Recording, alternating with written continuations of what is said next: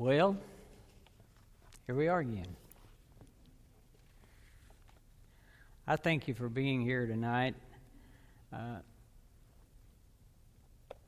One of the hardest things in preparing lessons, I think, and I struggled with it this week, is what to include, what not to include. It's not like there's not enough material out there, but what really fits.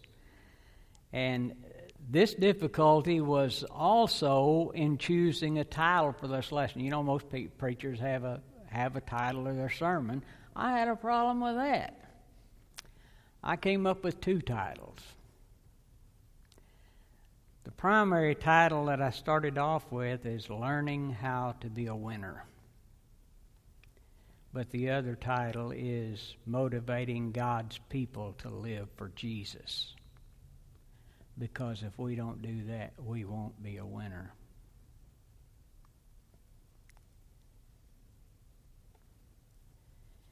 You know, there's a lot of negativism out in the world today. A lot of bad that, if you don't believe me, just turn on your TV. You know, in the last week or so, there have been 2 terrorist attacks in England. There's fussing and fighting and arguing among the government, even within the United States, and then they'll argue with governments across the ocean as well. So it's really tough to realize that we can all be winners. Have you ever bought a book and wonder, what's this book about? And a lot of times when you buy a book, especially if it's a paperback book, you can turn to the back page, the outside cover, and kind of read a pure preview of what's going on. And that's the way it is with the Bible. It doesn't have a back cover, but it's got a back book. And that book tells us that if we live and we're motivated to serve God, we're all winners. And that's what we want to talk about tonight, because we like to be winners. When I lived in Minnesota, I did a lot of motivational speaking for various companies, and this is how I started off every one. Because when you get outside the church into the everyday working world, there's a lot of attitudes that are not good attitudes. But I told them, and I'll ask you to do that, take your hands, raise them in the air like this. What do you feel? Do you feel any of that satiny stuff like they have that line the inside of caskets? No. You do that every morning, and that's going to be a great day if you don't feel that. We have so much to look forward to, so much to enjoy. You know, we wake up of a morning, we put our feet on the ground, we go to a bathroom where there's running water, even hot water. We don't have 2 rooms and a bath like we had until I was about 5 years old, and some of you or your grandparents or parents experienced. We've got it made. You go to work, and there's always people that have negative thoughts and negative ideas. You ask them, how are you doing today? Well, I don't know. Pretty good, I guess, because it's being Monday. You know, and I've used this before. What's Monday got to do with it? If you live to be 70 years old, you're going to have 10 years of Mondays. That's a lot of Mondays.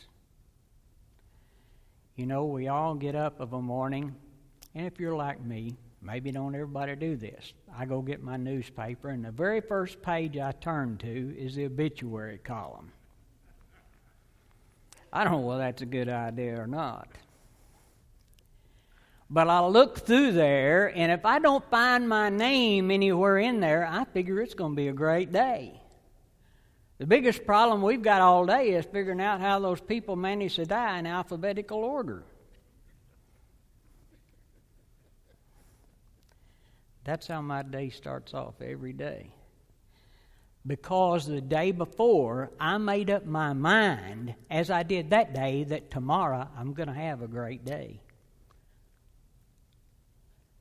When you go into a store, somebody says, have a great day. I said, I'll give it my best shot, and if that doesn't work, I'll try it again tomorrow. That's the attitude we have to have, because we are the most blessed people of all the earth. Not just because we're Christians, but because we live in the United States of America. We have freedoms that people in other countries don't have, but we take them for granted.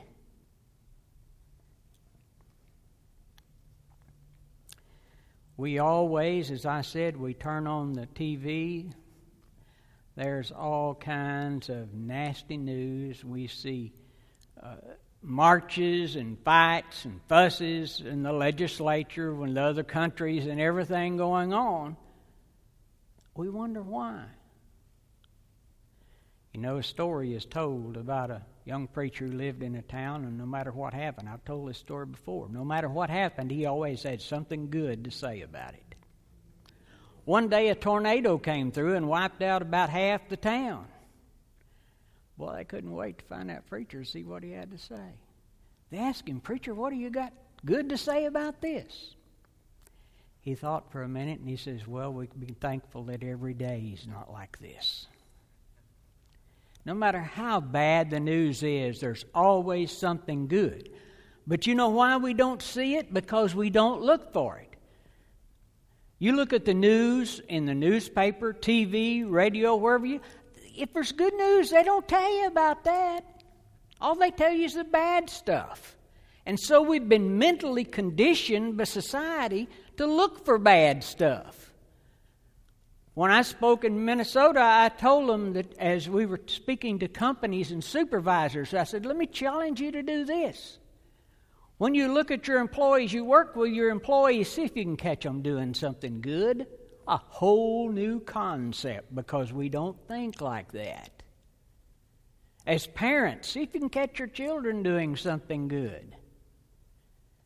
And be as quick to praise as we are to criticize.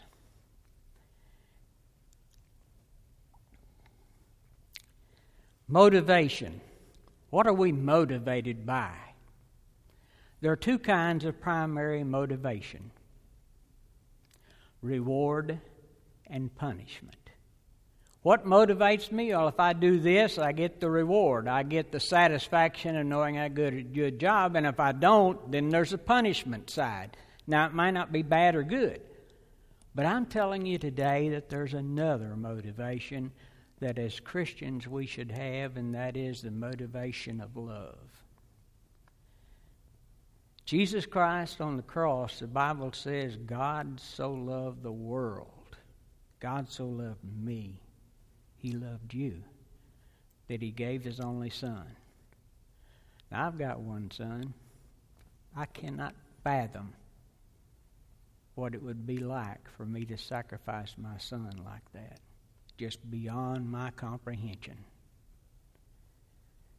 But God was willing to do it because you and I are important to Him. We're going to have 3 points tonight. Every good sermon has 3 points, whether they're good points, bad points, or what. First point is we got to know who we are. You've got to know who you are. Sometimes that's not easy to do. First of all, we know that we're all sinners because Paul said in Romans 3:23, all have sinned and come short of the glory of God. So that's a starting point. We're all even at this point. We're all sinners.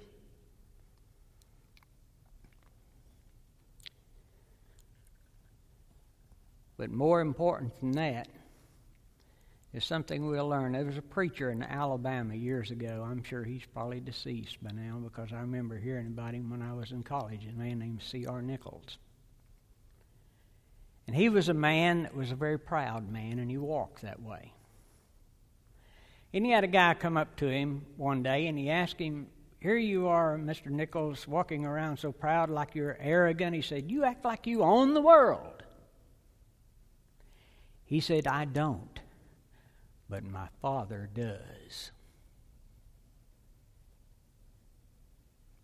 The Father we have in God owns the world, and we're just in it. We need to be aware of that. We're king's kids, part of a royal family. Do we deserve that? No. Did we earn that? No. we have that because of what Jesus did. And that's the only reason. You know, we have to be careful that we don't get haughty about that attitude. We don't think we're better than everybody else because we're king's kids. There was a story about the lion who's walking through the jungle and he's roaring, "Who's the meanest, toughest animal in the jungle?" He asked the rhino, "Who's the meanest, toughest animal in the jungle?" He said, "Well, you are, Mr. Lion." Went to the tiger.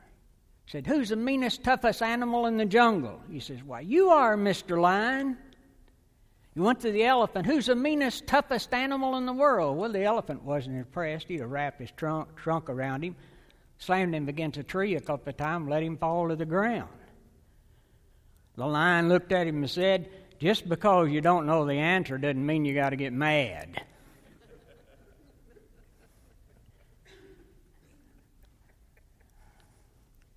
We're children of God. Paul, in a lot of his writings to the saints at a certain place. Did you ever consider yourself a saint? I don't really consider myself a saint, but Paul says we're all saints, not because of us, but because of the blood of Jesus Christ. There was a young man who was caught one time stealing sheep. And so he was banished to another part of the country, and he was branded on his forehead ST for sheep thief. Several years had gone by, and he had lived in this other country and changed his life around. Somebody asked another guy, "Well, so-and-so over, he's got that ST on his forehead. What does that stand for?" He said, "Well, I think that stands for saint." You know, so we can turn things around. What we are, we're barraged every day with all kinds of negative emotions and everything that we deal with. But we're God's people. We see AIDS, crime, threat of nuclear war, terrorism all around me. But Paul said in Philippians 1:21, "For me to live is Christ." That's the attitude we have to have. We've got to learn to fall in love with Jesus because that's how he feels about us.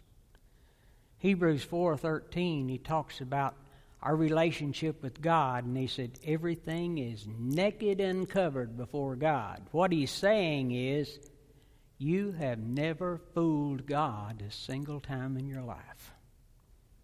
He knows it all. He sees it all. We have to be aware of that. I'm worth saving. There's a song. I listen to religious music on the radio all the time. That's all I listen to. I don't listen to other garbage. But this song, the words of it say, when he was on the cross, I was on his mind. And if we think about that every single day, that's how we are, how important we are to God. So we've got to know who we are. The child of a king. You know, we have to be careful, though, that we do not confuse the privileges we have as a child of king with rights. You know, there's all kind of arguments. You can turn on every night on your TV, all these political scholars debating, well, is this a privilege or is this a right? You know, they can't make up their mind which is. Somebody say it's a right, some people say it's a privilege, whether they're talking about health care or everything. What happens to us is sometimes we start considering that we should be able to demand these things. It's like the guy who's sitting in his living room looking out his window one day. There's a guy comes walking down the street, and he stops, and he's kind of fiddling around that guy's mailbox. Then he goes on.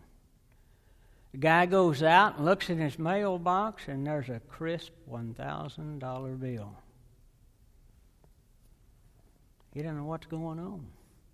Next day, about the same time, the same guy comes by, stops at his mailbox, there's a $1,000 bill. He does that for a week. He does that for a month. Then the next day he comes by, and he walks right past this guy's mailbox and walks to the neighbor's mailbox. He said, whoa, wait just a minute. What's he doing putting my money in that guy's mailbox? See, we've changed it then from a privilege to a right. We start demanding. We have to be careful not to do that when it comes to God. Second most important question that we have to answer or have to be aware of: know what you want. Because if you want it bad enough, you got to be careful, because you might get it.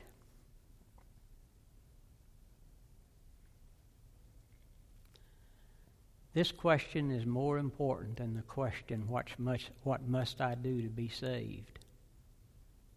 Because if you don't want to be saved, it doesn't matter what you do. What do you want out of life, from God? Doesn't matter what you want, but you have to be able to identify it. You know, so many of us don't really know what we want. We're what in the business world they call a wandering generality instead of a meaningful specific. You ask kids getting ready to go in college, what are you going to be? You grow up. I don't know. And sometimes we ourselves are not clear on exactly what we want in life, what we try to work for.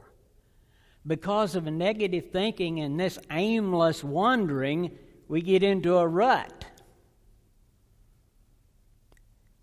And a rut is nothing more than a grave with both ends knocked out. Still a hole in the ground. We got to get out of that rut and get above that. I've used it before, but I use it again because it's so critical in knowing what we want.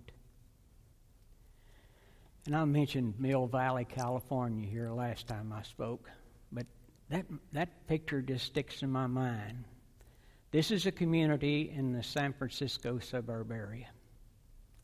One of the wealthiest communities in the entire United States.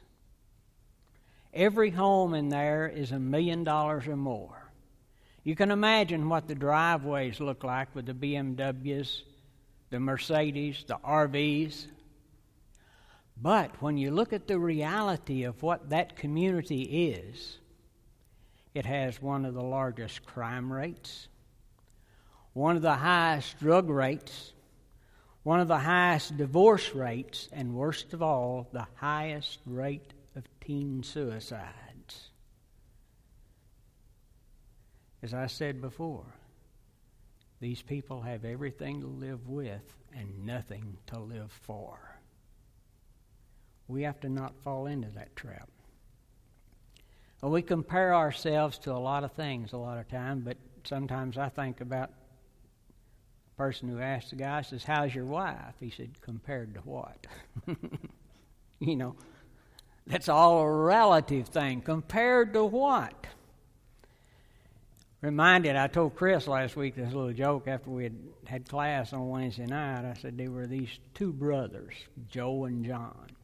And not picking on anybody's name. Those are just easy names. And Joe and John were a couple of meanest scoundrels around. Boy, they were bad news. One day Joe died. And John, his brother, went to the preacher and says, you know, I'll give you $500 to preach my brother Joe's funeral. The only condition is you have to say he was a saint. Preacher kind of thought about it for a minute. Finally, he said, okay, I can do that. So when the time for the funeral came, the preacher began the service, and he was talking about Joe. And he says, and Joe was a saint compared to his brother John. See, there's a way around everything.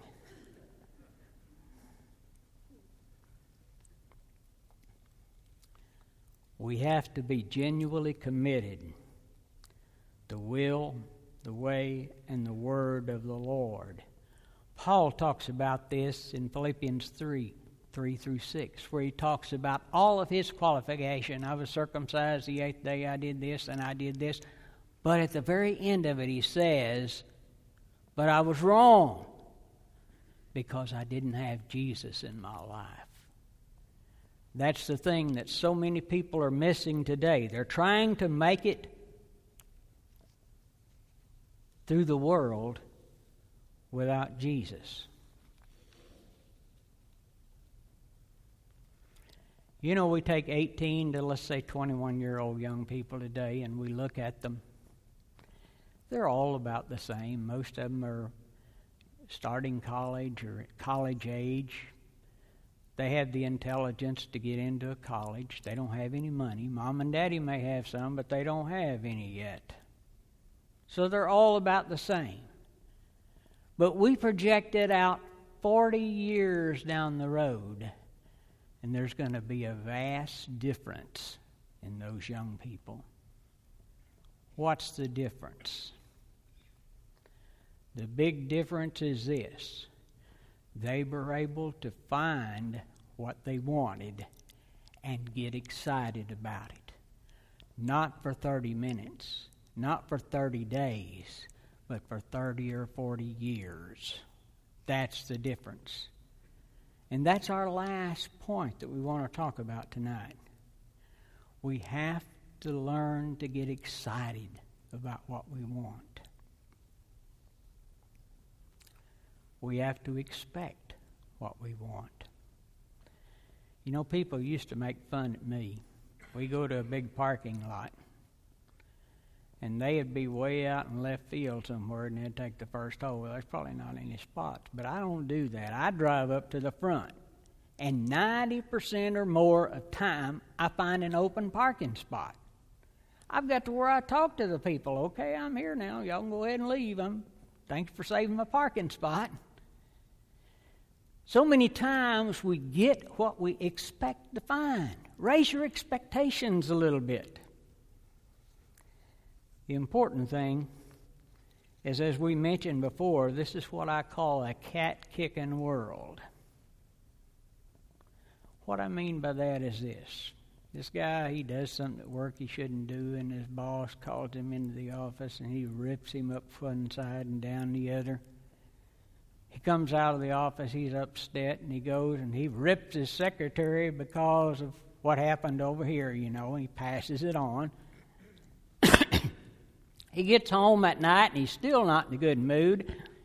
And if those of you who have cats, you know that cats like to come up and rub right around on your legs. Well, a cat does that to him. He kicks it halfway around the room, and he says, get out of here. You've probably been up to no good, too. But that's what we do sometimes. But what we have to remember is there are people who will kick your cat. But don't let them steal your dreams. You've got to get excited about life and what life has to offer to each one of us. How many of us don't like to win? All of us like to be winners. Well, I'm going to do this, but I'll be happy if we just finish second place. How many people do you hear that? You look at all the Kentucky Derby races, and I can't remember the name of the horse because I'm not a big race fan as far as horses is concerned. You know who the number one horse was, but nobody remembers second place because nobody wants to be there. We're winners. We want to finish on top. God says you're a winner. When Paul talks in Romans, he says, I'm not ashamed of the gospel of Christ, for it's the power of God in the salvation. That's what makes us winners. Not us. Not anything we do. But because the power of God. That makes us special winners.